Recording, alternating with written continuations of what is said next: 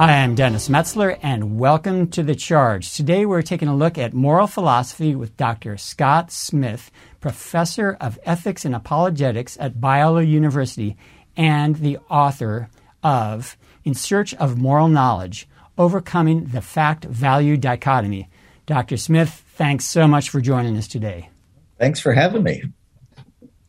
So we have a huge history of thinking and writing on moral philosophy, ethics, etc. So in your book, you go way back and spend some time covering people from Old Testament authors, Greek philosophers, all the way up through reformers. And so you see some things in common with those thinkers from of old. So what would you like to say about them? Well, I think that one of the things just was so helpful, to observe about them is that they held several kinds of ideas in common, even though, some of them, if you look back at Aristotle and Plato, or even some of the Islamic ethicists, those people were not Christians, obviously, but those who are writing, from the Old Testament, New Testament, reformers, even like in the Middle Ages, with a lot of the Catholic theologians and philosophers like Aquinas, they had in general this idea that morals really exist. They're the kind of thing that is not just something, that we happen to think of or believe to be true, but they're real. And they're grounded in God, and so they exist objectively. And what I mean by that is, whether or not anybody believes that they're real, they are real. So, and these are universal kind of qualities too. So they're like, I take a moral principle like racism is wrong or murder is wrong. Each of those would be like one principle, but there could be many instances of it. So that's what this idea of a universal. It's one thing, but have many instances. And a virtue like justice, its goodness, they would say is, look, these are grounded in who God is, his very character. So it's one thing. It's, one of God's attributes, but it's also shareable with us because he's made us in his image. And so it's one quality, and yet can have these many instances. So it's a universal, something that's real. It might be a little misleading to say it's part of the fabric of the universe, but in the sense that it's something that it's not just the way we think about things, or these are actually real qualities, real virtues and principles, that really exist. So all these people had in mind, they carried through basically a common theme that they transcend us, they're universal, objectively real, and even that we can know them, also as such, and not just how we interpret them and whatnot. So even before the reformers, some things were starting to shift. We had William of Ockham and the nominalists. What was happening with them, and what even is nominalism? Big question. Nominalism, or when we say the word, something is, you're a nominal Christian, let's say, that kind of has the idea that you're a Christian in name only. You're not really living as a Christian, or you really haven't trusted Jesus as your Savior. Well, nominalism is just like a theory then about the nature of all these things. It's in name only. If we say someone is really just, it's not that they have one of these real qualities like I described from those other views, a real quality of justice, in them, in their souls. It's just a way of talking about them. It's also got the idea that if something, on nominalism, part of the idea was to contrast that with the idea of universals like Plato had. And there's a term called realism. I kind of hinted at that these things really exist as these universal qualities. Well, with nominalism, everything is just particular. Each thing is a particular thing, a particular way of talking about something, or maybe a particular quality. but there's nothing literally in common amongst a bunch of people we may call just. It's not like they all share in the same common quality of justice. That's like, a realist or a view of universals. Every one of these be particular. And what do they have in common? Nothing. It's just the way we talk about them. So that had some big, drastic implications. Part of it with Occam, he was a theologian, after Aquinas, like the early 1300s or so. And his idea was that, in contrast to, I think, the biblical authors who ground moral principles and virtues in God's very nature or his character, Occam elevated God's will to be supreme, his sovereignty. And so it was all a matter of what God willed to be the case. Now that results in what's called a voluntarism or a theological voluntarism. It's whatever God wills, to be the case is the case. But that's got a lot in common, like with some of the Islamic ethicists, who earlier, picked up on that kind of idea. And it's the view that came to dominate, I think, in Islam too. It's all about the will of Allah, for them. And so it seems like on that kind of view that became dominant for them, if Allah wills that it's moral, even obligatory to fly airplanes, into buildings to cause terror against the infidels, then it's moral, to do it. And so that kind of voluntarism, I think Occam's kind of view leads to that too, which I think is very dangerous and frankly, I think unbiblical, too, because God could change his mind. Nothing constrains him, his will then, on that kind of view. So when you're talking about God's will, are you talking about whatever actually happens is God's will by definition, or are you talking about God's will in terms of what God wants? The latter, what God wants. Okay. Yeah. It could, some people, be concerned that, God could have simply willed, for Abraham, to kill Isaac. And if he actually let him go through with it, that would have been moral, on this kind of theory, about the basis for morals. And so, if there's no other attributes to constrain God's will, but you hold it to be the supreme thing, then it becomes real hard. How do you have any consistency or any sort of basis for morals that apply to all people and across all times, in places? Okay, well, we'll come back to more of that later, okay. God's character and God's will, for sure. Okay. So we're moving ahead then to after the Reformers. We jump ahead to Thomas Hobbes and David Hume, and what was significant about them? Why were you attracted to writing about them? Well, when I started looking at Hobbes, especially Thomas Hobbes, he was late 1500s into the 1600s in England. And though he writes with a lot of Christian kind of vocabulary and may talk about our Lord, in his writings, he wrote a book called Leviathan as a key one of his. But Hobbes made several key shifts. He appeals to things that we might call laws of nature or natural laws. And that had a history going back to Aristotle and the medieval theologians like Aquinas, thinking that these are laws about, moral laws about how things really are objectively that apply to all people and can be known by even non-Christians without picking up scripture, but just by observing, creation. So knowing basic things like, murder's wrong, these are natural laws, they would have thought. Well, Hobbes comes along and he represents a big shift. Most of these prior writers had this idea that these morals not only exist as these universal immaterial things, but they have a way of connecting them to us and why they should apply to us. And that's because we are a union of body and soul, and there's an essence to us, a nature to us, such that due to the kind of thing we are, our essence, which would be rooted in our souls. And for Christians, we'd say, hey, because we're image bearers. We're made in God's image. So these morals are appropriate for us due to the kind of thing we are and how God has made things. Well, Hobbes comes along and says, no, that's not what I mean, by a law of nature anymore.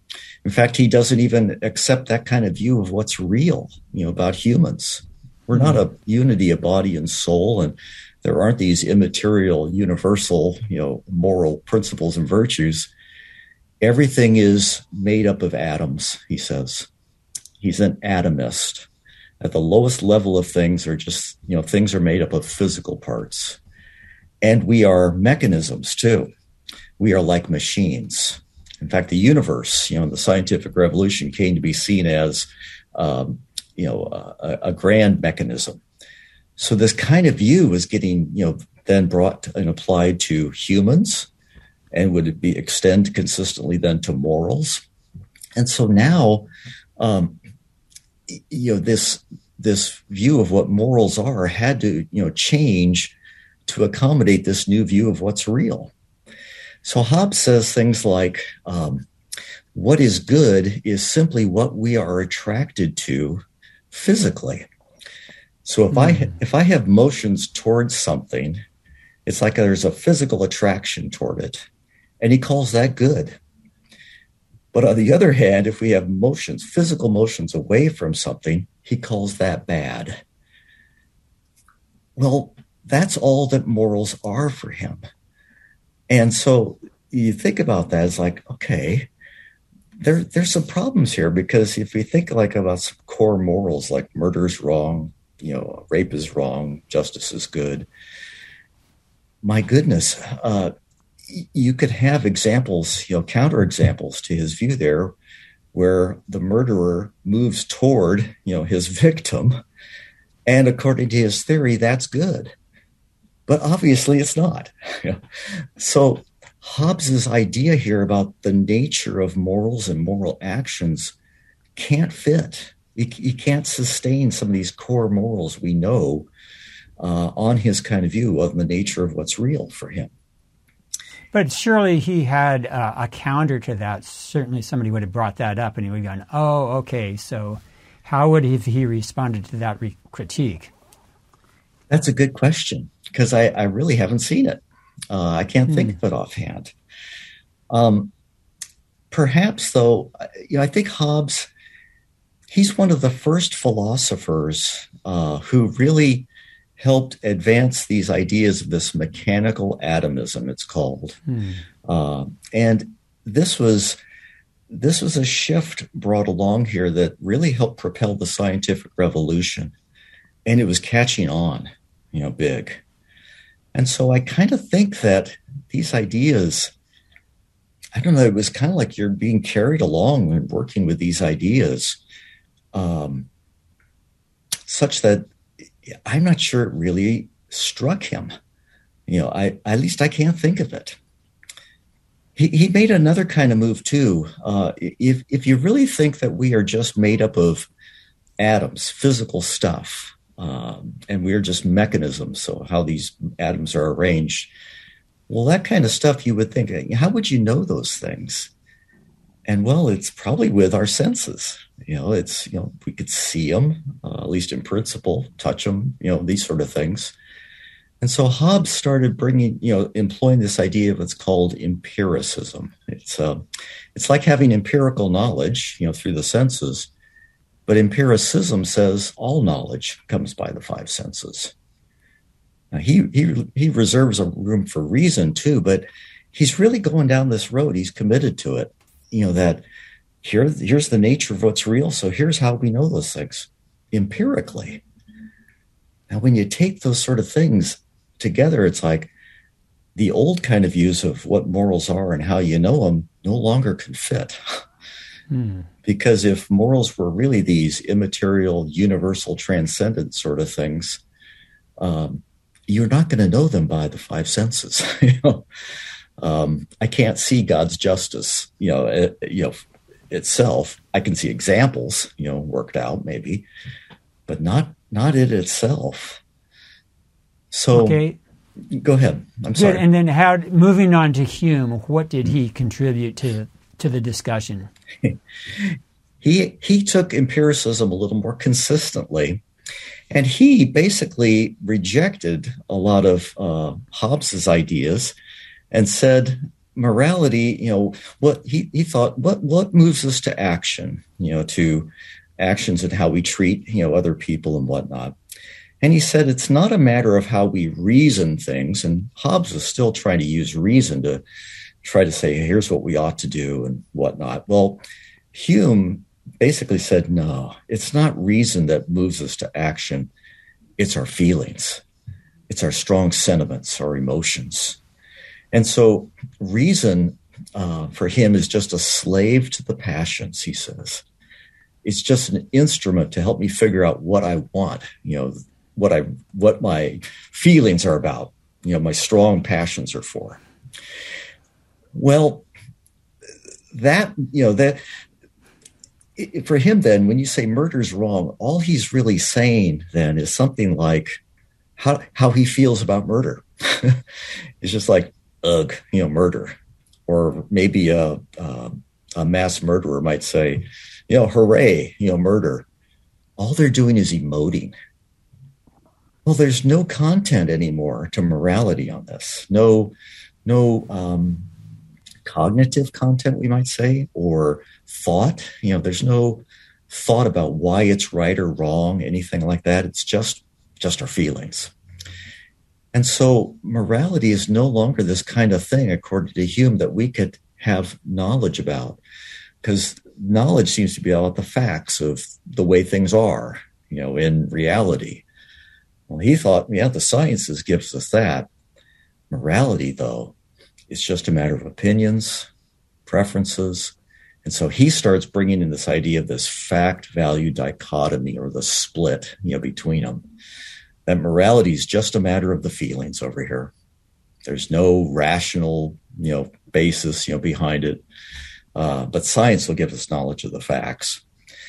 Well, a couple issues, with his views there, that if morality is all about the feelings, then really you can reduce it down to just what, describing what kind of feeling state you're in. I feel this way. Well, but when you say murder is wrong, or rape is wrong, or racism is wrong, we mean much more than just simply describing how we feel. We're making a normative claim about how things should or shouldn't be. But when you're talking about your feelings, you're just reporting or describing, how you feel. So he's gutted something crucial out of morality there, I think, something essential to it. And if the feelings change, then on Hume's view, it seems like the morality of actions could change too. And so suddenly, if you've got a lot of people in this country who are up in arms, over racist actions, and rightly so, as far as racism is wrong. But at the same time, if people's feelings happen to change about that, it could change, and racism could be okay. And there's no deeper basis to go on, for his kind of view. So you introduced a key part of your book, what your book is about. Could you be more specific in exactly what the fact-value dichotomy is, and what other philosophers have described it as, other terminologies? Well, the terms for it are pretty similar. Fact-value split, fact-value dichotomy. It's kind of this mindset that things that operate as sciences, those are the ones that are thought to give us, knowledge. And this stemmed from the scientific revolution, I think, and we've kind of seen some of that, with Hobbes and all already, because they thought, well, what is real? We are mechanisms made up of atoms. How do we know these things? It's by the five senses, and that's the way we get knowledge, because that's the nature of what's real. And there are no universal qualities, or no essences, that like souls, that all humans have in common. That would be a universal, kind of thing as well. Everything's made of matter. And so the kind of disciplines that use the empirical approaches would be the kind, and that study the physical world would be the ones that are thought to give us knowledge. And so it's like the sciences get this great prestige coming out of this period, through this period. And we still have a lot of that today. So that's the fact side. Right. But things like ethics or religion, well, those make claims that are, how are they empirically testable so much? Have you ever seen a moral virtue? Well, I've seen people act virtuously, but that seems different. That's the behavior. What about the virtue itself? That's good, and that's where we get the dichotomy. Yes. And some others would refer to this also as is, ought. Okay. Is that the same thing? Well, it's related to it, yeah. Because the facts side would be the stuff we can know that describes the way the physical world works. That's more the is side. Morality seems to talk about, the way things ought to be. But how do you get that just from, studying the physical? At least how we should treat one another, or what we should believe or not believe, maybe. Okay. And so that's where Immanuel Kant comes in, because he sees what's going on and he's not too crazy about it. So what is interesting and essential about his thought? Well, he thought that, he agreed with Hume, the empiricist idea that all knowledge comes by the way of the five senses. But he also made this key idea. And when I was at my PhD program at the University of Southern California, one of my professors there introduced Kant's ethics to us this way. He said Kant taught us one of the most important things. We can't know things as they really are in themselves, but only as they appear to us. And when you think about that, it's like, wow, okay. Kant then divides up reality into like two realms. We can't know things as they really are apart from how we experience them. So those he'd call the noumena, things as they really are in themselves. We can't access those things. But the things we do access, are the empirically observable stuff. That's the phenomenal world, he calls it. So we have this split in reality of the noumena on the one hand and the phenomena on the other. And what we can know is through some uses of reason, but it's our empirical knowledge. Well, ethics, he thinks, belongs to the realm of the noumena because of the way he thinks ethics have to be absolute and categorical, that apply to us 100% of the time without exception. He says, well, the phenomenal world's always changing. The empirical world, as we observe it, things keep changing. So, but ethics, he thinks, have to command us, absolutely, and are, don't change. There are really absolute commands. There's only one area he thinks that those could come from that's unchanging, and he thinks that's the noumena, kind of realm. So he thinks he's got a way to hold on to what's real because we're going to try to legislate what we would want to be the case for everyone. So he's trying to hold on to objective morals and make them universal, but really they're not given by God. In fact, he would reject the idea that we could get, a source of morals, from God. Instead, we are to legislate them for ourselves and for others, what we would want to be the case, for everyone. Well, there's a big problem with his view right off the bat. And it's this idea that you can't know things as they really are in themselves or as they really are apart from how we experience them. Because if I can only know them as they appear to me, like right now, I see your face, on the screen here, and I'm looking at it. But according to him, I can't see your that picture as it really is. I can only know it as it appears, to me. But then the problem just repeats. Now I can't know that appearance really as it is in itself, but only as it appears to me. Right. And it appears to me, and whoops, how do I get started to know anything then, on this view? And so he's got a self-defeating point here in the first place, but nonetheless, this idea is really held on and still embraced with some changes, somewhat, today. Like my prof told me, or said to us, this was a big assumption, at USC, when I went through religion and social ethics there. So what is his categorical imperative? Well, it's basically his main formulation, for ethics. He thought ethics have to command us. They are commands. That's just the way he conceived of morals. Hume thought of them as being feelings. Well, no, to Kant, he thought, no, morals command us. So they're imperatives. And they command us absolutely, 100% of the time, no exceptions. So they are absolute commands, or they command us categorically. So they're categorical imperatives, for him. So no situational ethics there at all. Right. Okay. Yeah. So along comes Jeremy Bentham and John Stuart Mill, the utilitarians. So obviously they've had a huge influence over the way we think today. Yeah. How do they fit into this whole picture? Well, they both embraced utilitarianism. I stress the ism there because, again, it's an ideology about the nature of the whole theory of what ethics are, or about ethics. And it's all about, what's right or wrong depends upon how the consequences add up. Do the good consequences outweigh the bad, or is it the other way around? And if the good ones outweigh the bad ones, well, then some action there is obligatory. That's the one you should do.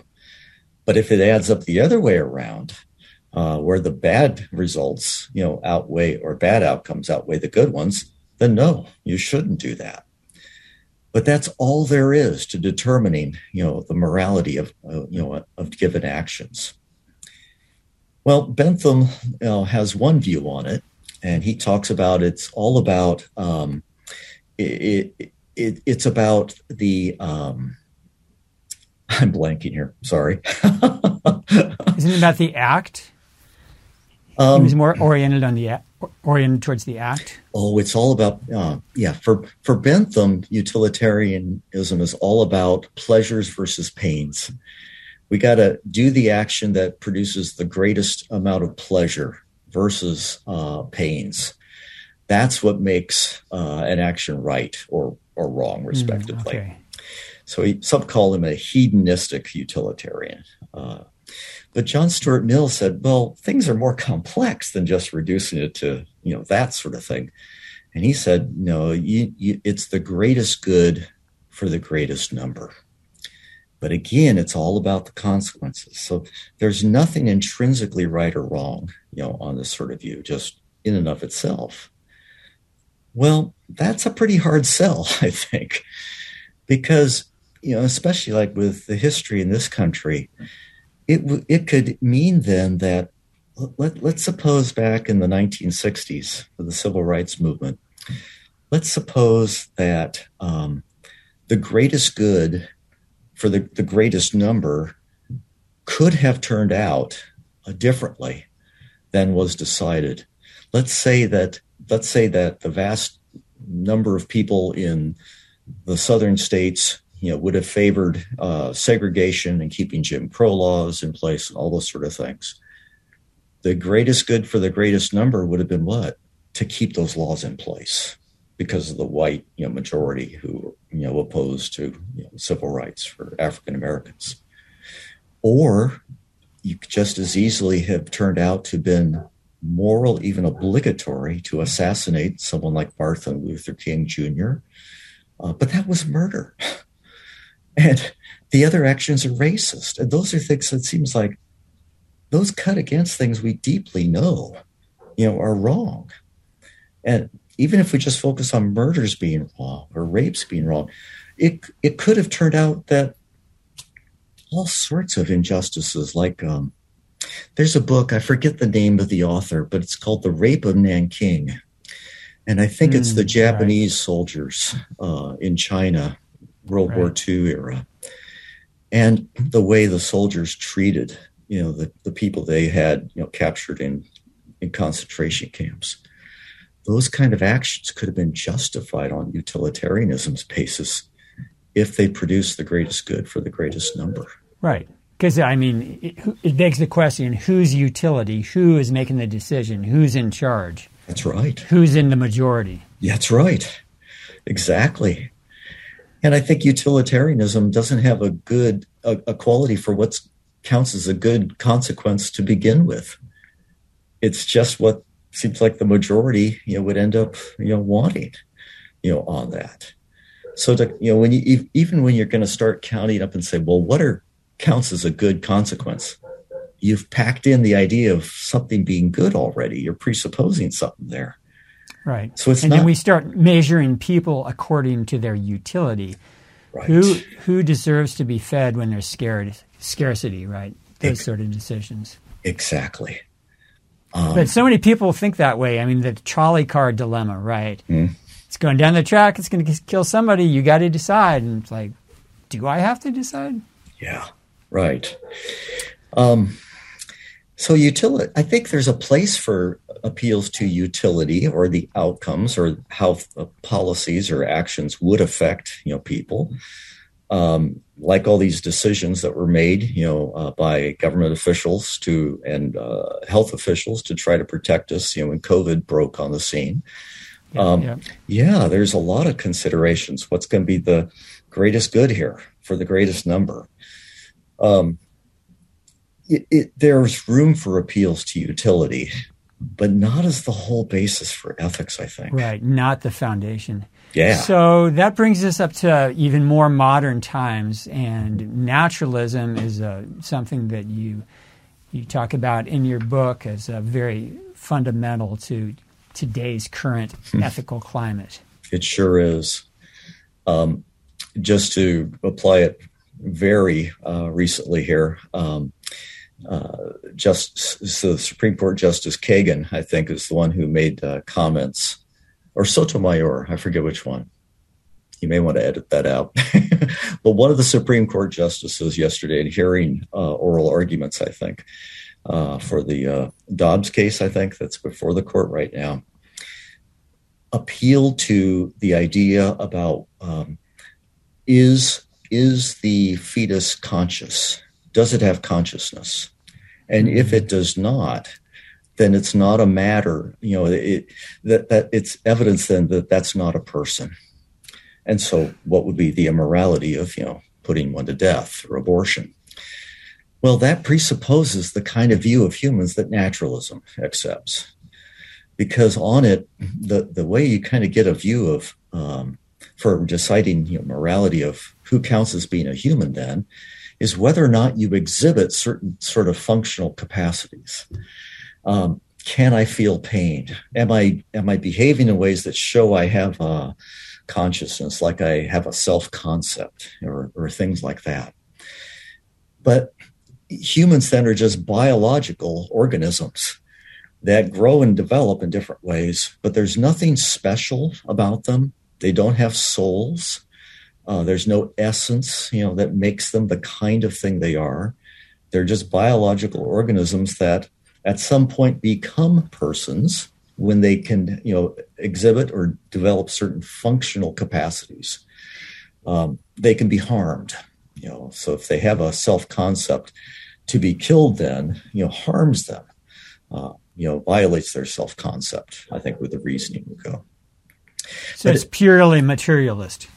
Yes. Materialist, maybe with some room for some sort of immaterial things like mental properties that might emerge from the brain at a certain level of complexity. But what's driving everything is matter. Matter in certain configurations, things like this. So some of the options, there have been many options naturalists have suggested, and here are some big ones for ethics. One is called sociobiology.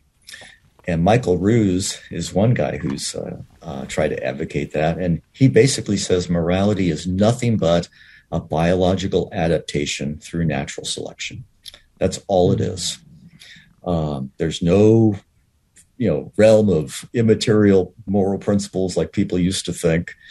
It's simply a matter of a survival mechanism.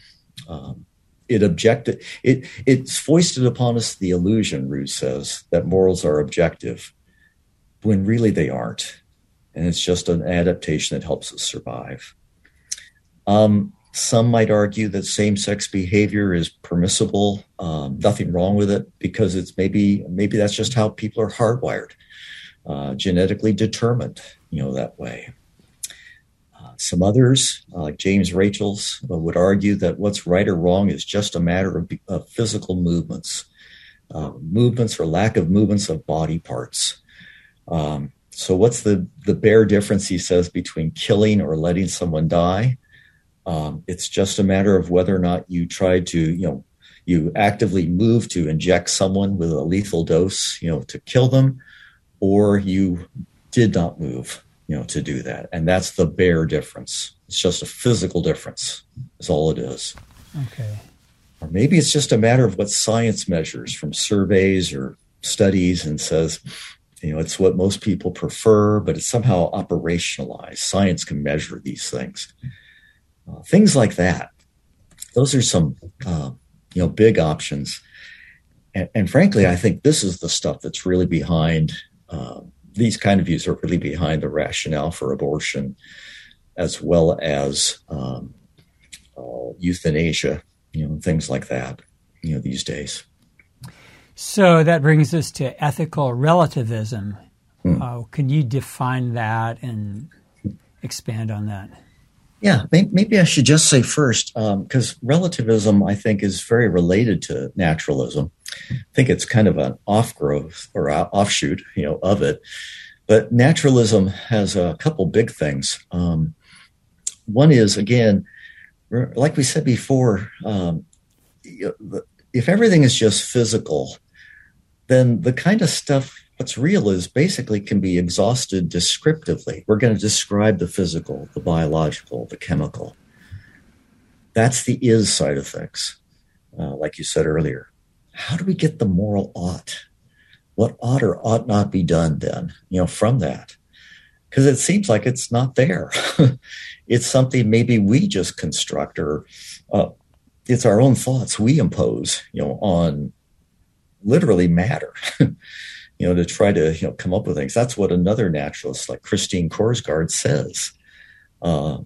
She says, we're physical stuff and we impose our concepts upon matter. And that's, we will those things to be universal for everybody, following Kant's kind of idea.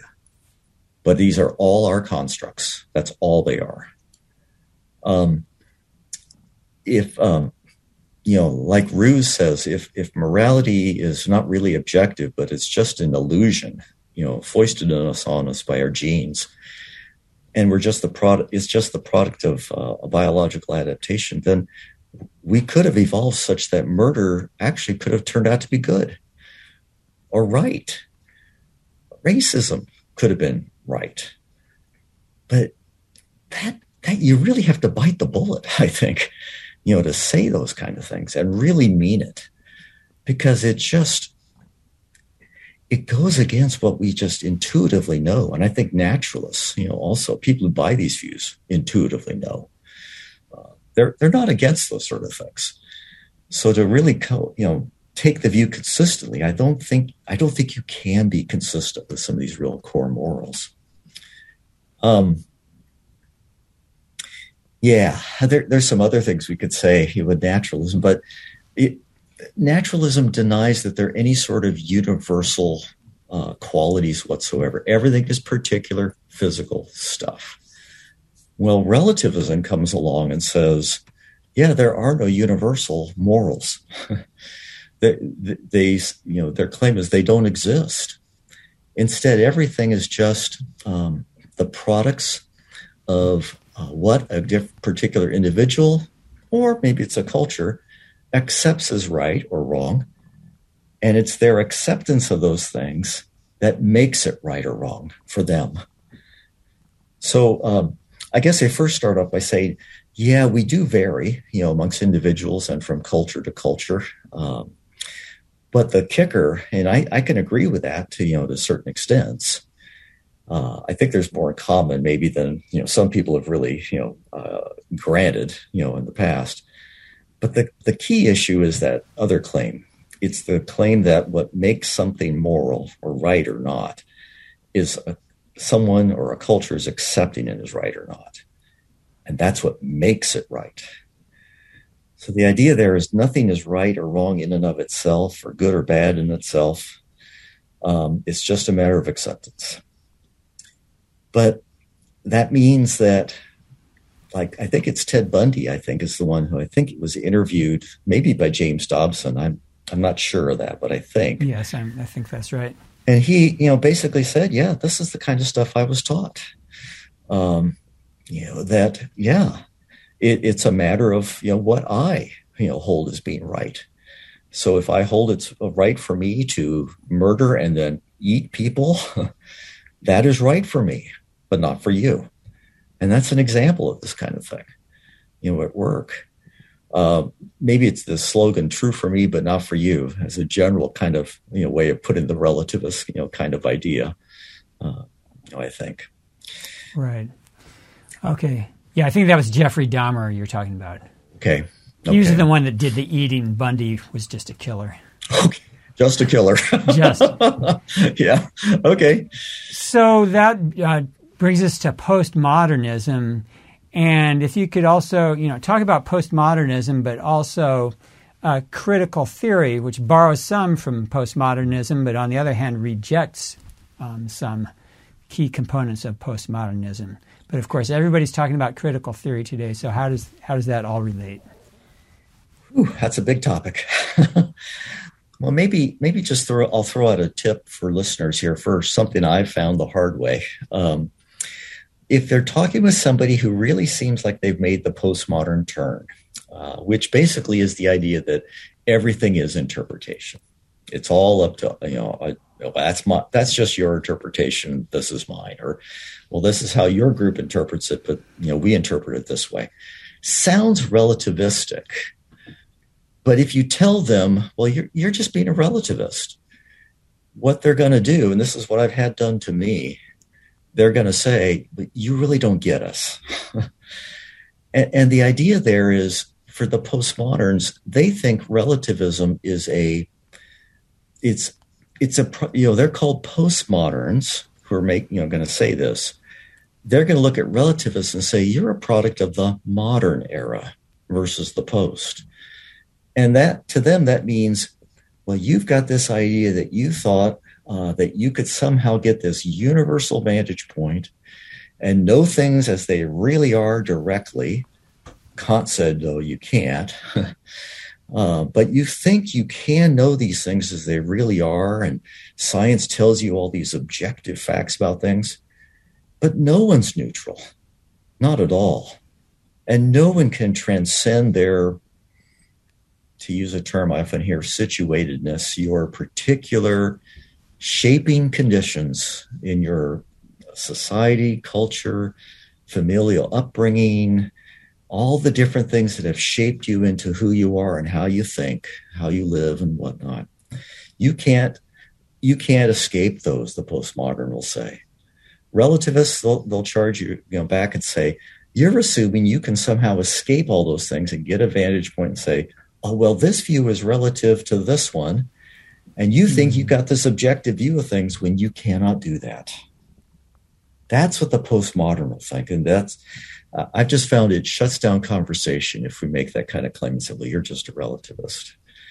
So I think that's something to avoid tactically with somebody who's really embraced this idea.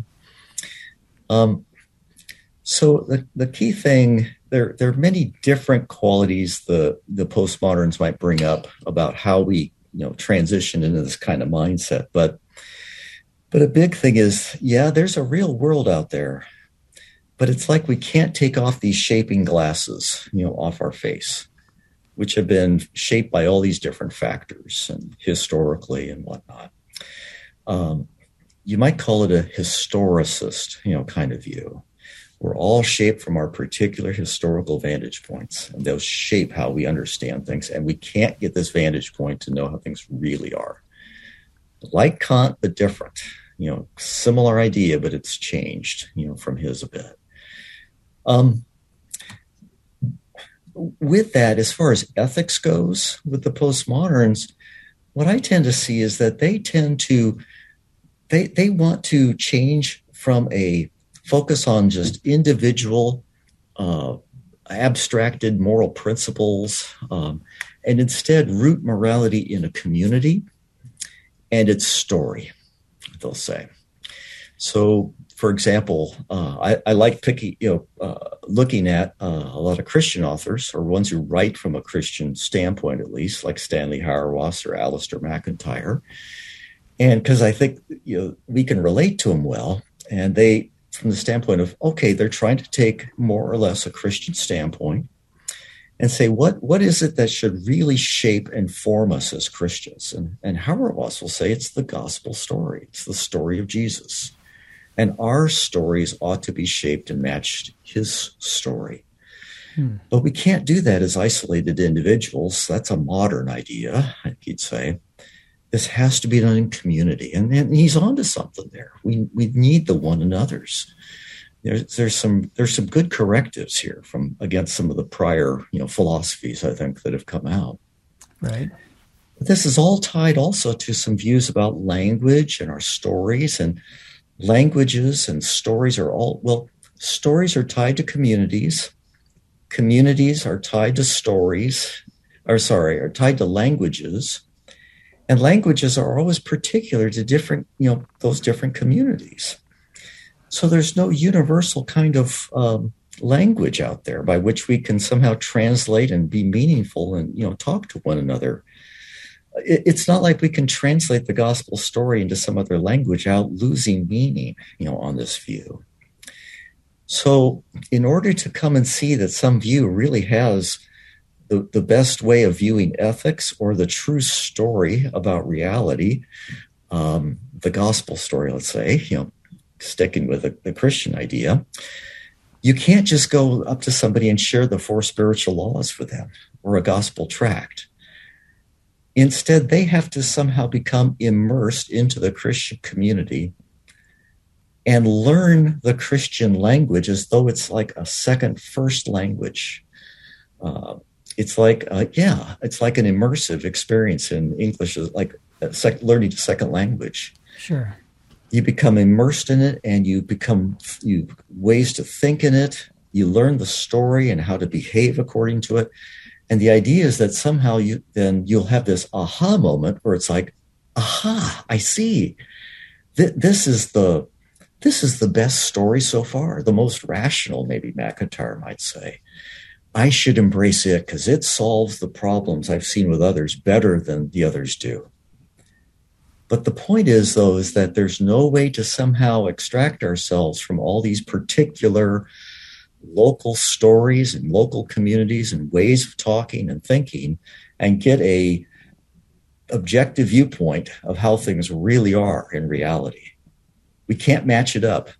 So the kind of work I'm doing in apologetics and trying to give people evidence for why I think Christianity is really true, they would kind of look at it and go, that's a modern approach. That's a misguided approach. You're assuming you can get this vantage point when no one can. So that's a big factor. And the critical theorists embrace that same basic idea. Everything's interpretation, more or less, too. I think a key factor then is to say, is that really true? And I think there are examples we can come up with and show that no, it's not. Even morally, it seems that there's some things we really know are true, not simply because they're, how a particular story, happens to be told or fits within a particular community. There's some things that simply seem to be this case for all people, and we seem to know them, like justice is good, and love is good, and rape is wrong, and racism's wrong, things like that. How can this be? If this is just merely the matter of how we construct things according to how we talk and see things from our own interpretive vantage point, then that's just our construct. our interpretation. But we might ask, well, what are we interpreting then?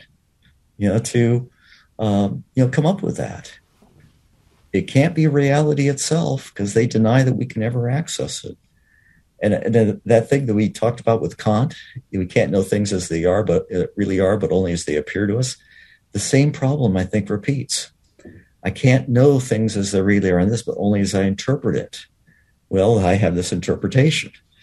But now I can't know that as it is, except how I interpret it. And I can't know it either as it is, except how I interpret it. And so on and so on. And there's no way for me to get started, it seems like, and know anything, on this kind of view. I don't want to deny that we are, significantly influenced, by these, shaping factors. I think that's very important. But there are things I think we can know.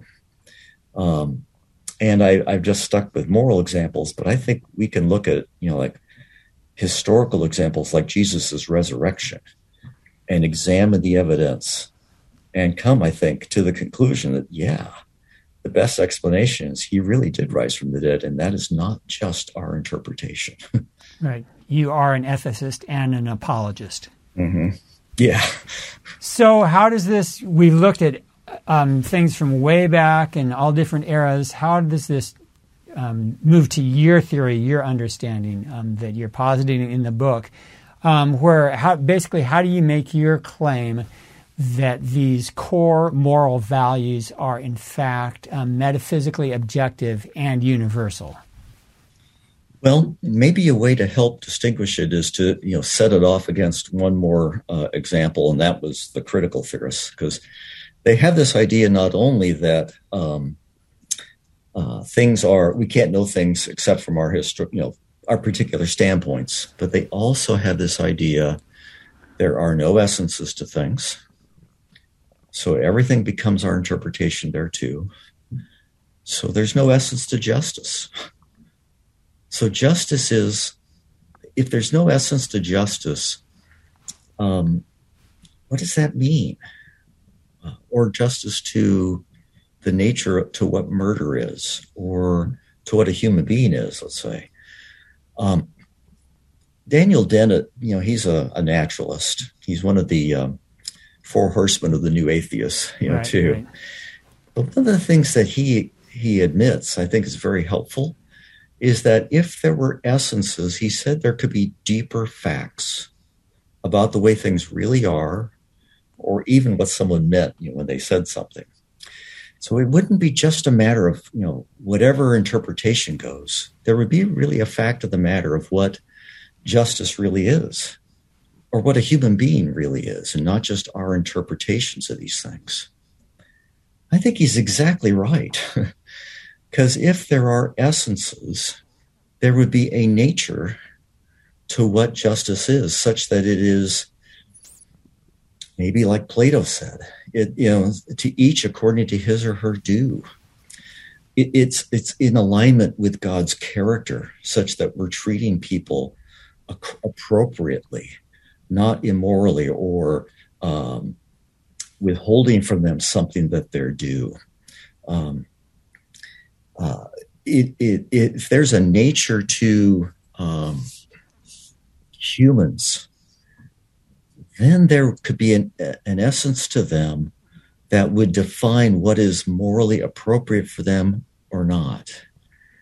And there's certain things it seems like we know already that are those cases. That's why I keep coming back to murder's wrong, rape's wrong, justice is good, love is good. I mean, the critical theorists are going to be right there and embrace those things, too.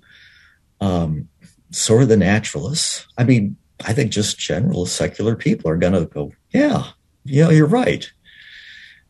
But I think the problem with it is that these alternative views, which define these, they claim that these morals are nothing but physical things. Well, I mentioned some problems with preserving these core morals as just physical things. You lose their normativity, for example. They're not just a matter of how the consequences add up, because then they could turn out to have been otherwise. They're more than just expressing our feelings, because then it's like, well, where'd the normativity go? from them. And if they're just human products, then they can change. But some of these things seem really core, and they seem to be the kind of thing that simply they're just right because of what kind of thing they are. They're intrinsically right or wrong or good or bad. That to me says they have an essence to them. And that fits back with all those old views before we saw big shifts like with Hobbes, because that was the dominant kind of view. People from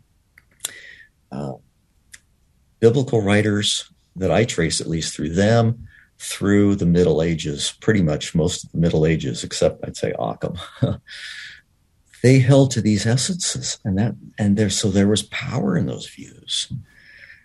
If they're essences, well, what's the best, or natures to things, what's the best explanation for those? And I think we're right back. I mean, that cuts out evolutionary theory, right there as well, for as a moral explanation.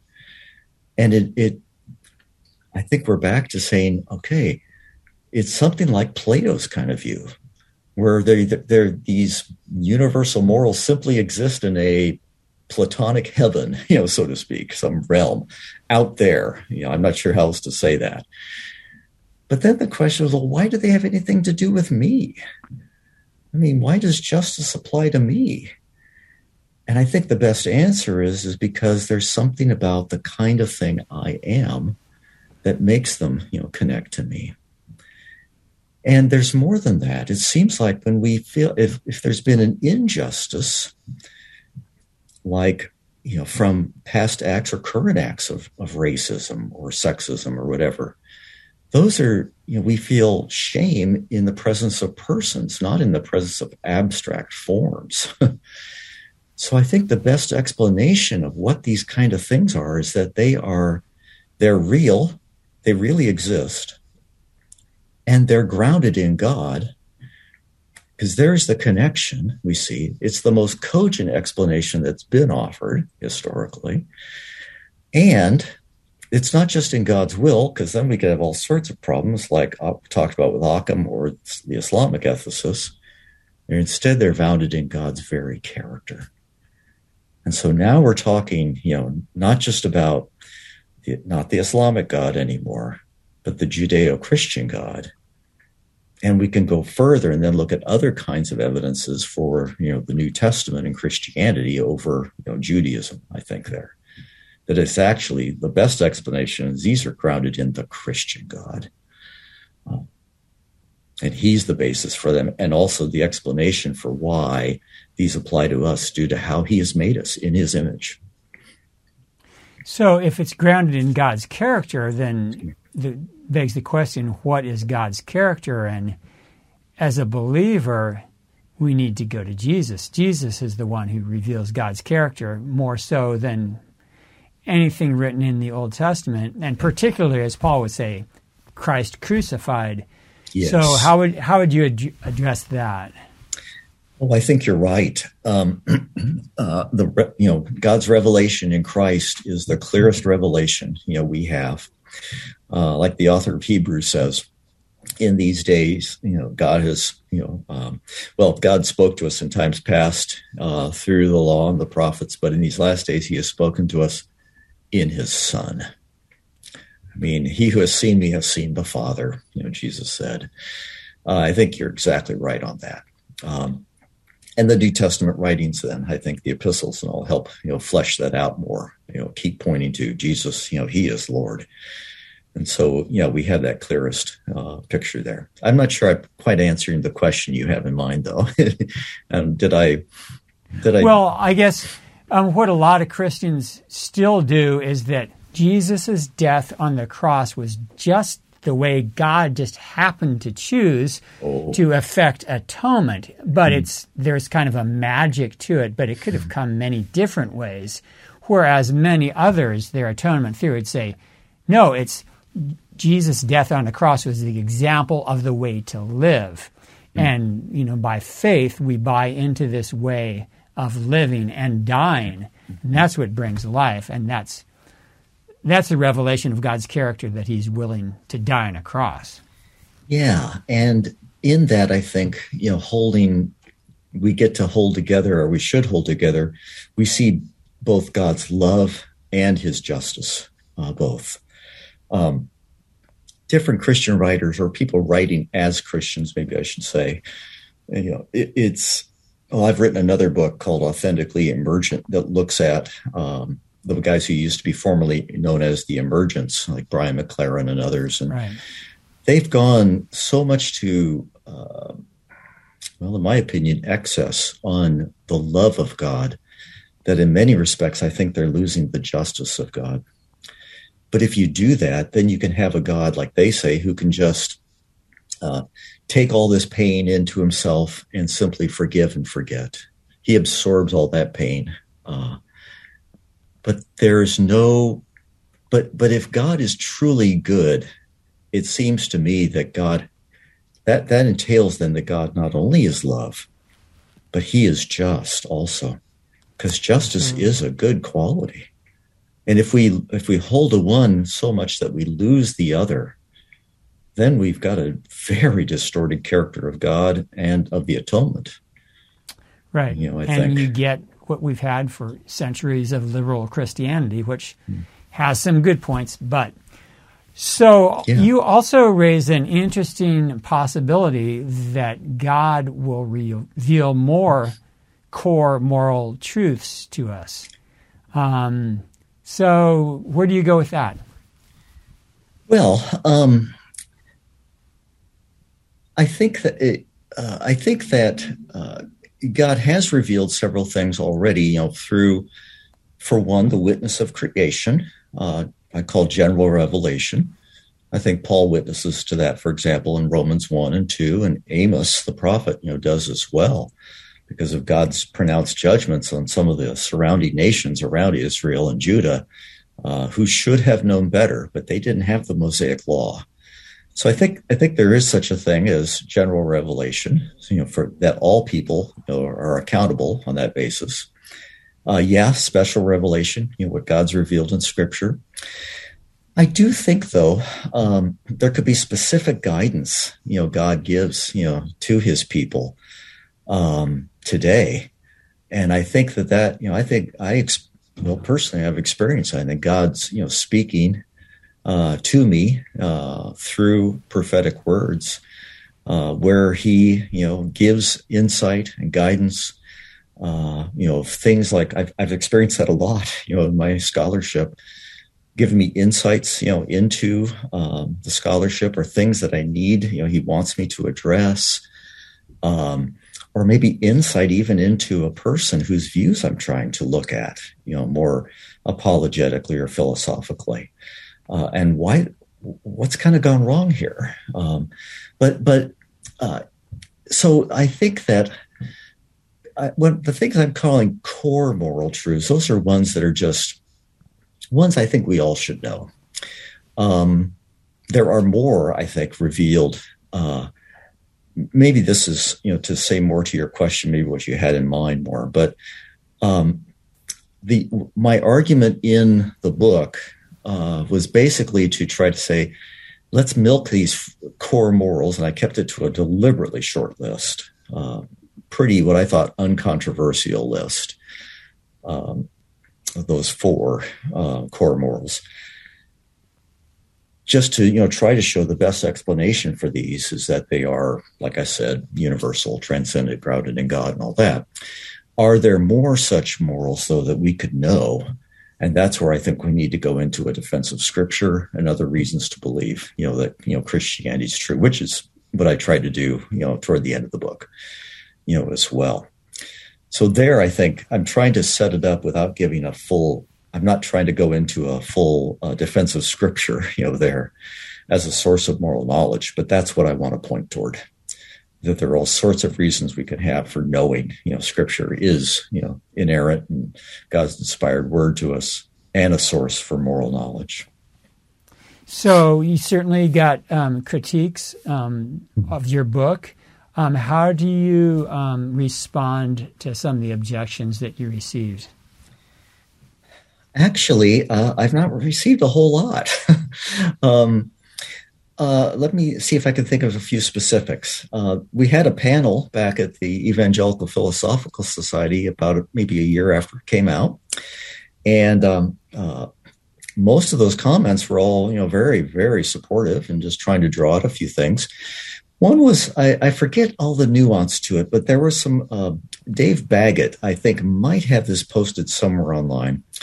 But he did point out, and there's some good comments, that I actually misconstrued a couple things on divine command theory early on, in the first chapter. And those comments were very helpful.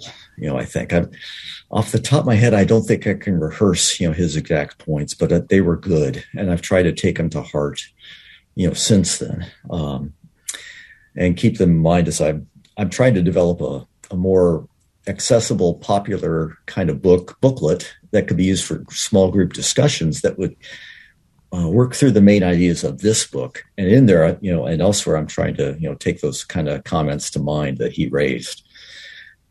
Stanley Hauerwas, I got to hear him. He came to Biola one time. This is just a few years ago now, spoke. And we got to hear him at my school, Talbot, within it. And so I told him, what I had done. And I asked him, hey, if I gave you a copy of the book, would you mind looking at those few chapters and just, give me your feedback? And he did. A very gracious letter. It was very kind. He said that I think we agree on much more than we disagree about. He did say, that he thought the main thing I remember him saying is that he probably thought that he never would be convinced that we could ever have this direct access, to know reality directly. By the way, when I'm saying that, I'm not trying to say that we know reality exhaustively or can't be mistaken. I think only God would know that way. I want to accept, those kind of feedback from James K.A. Smith. I think he did that on some other piece I wrote earlier, and that was a very helpful feedback. In fact, the idea that everything's interpretation as the main idea of the postmodern turn, I owe that to some feedback he gave me to an essay I did, and he responded to it in a book called Christianity and the Postmodern Turn. So that was extremely helpful, and I've tried to incorporate it in this book. Trying to think the main other ones. Those are the main ones I think that have come to mind. Yeah. Of course, this book, we've talked a little bit about the critical theorists, but that wasn't really on my radar screen when I wrote that book. I did not know of the ideas by that name at that time. And so lately I've been getting immersed into that. All right. And finally, what does all this have to say? How is it relevant for the life and mission of the church today? It's a great question. Where's the rubber meet the road in all this? Well, maybe some of these things, are, we've talked about, get into some pretty technical things, can be philosophically. Some people might be talking about like, oh, you talked about this nominalism and universals and, all these things. And they're kind of like, wow, what are all these things? And I realize it could take time to, wrestle with those. And I have people, who come into my classes in ethics in the apologetics program. Some have good backgrounds with some of these concepts. Others have none. They may have good Bible background, but nothing, as far as some of these philosophical ideas and how do they fit. But one thing I'd say is I want to encourage them. Hang in there. I keep, telling them that.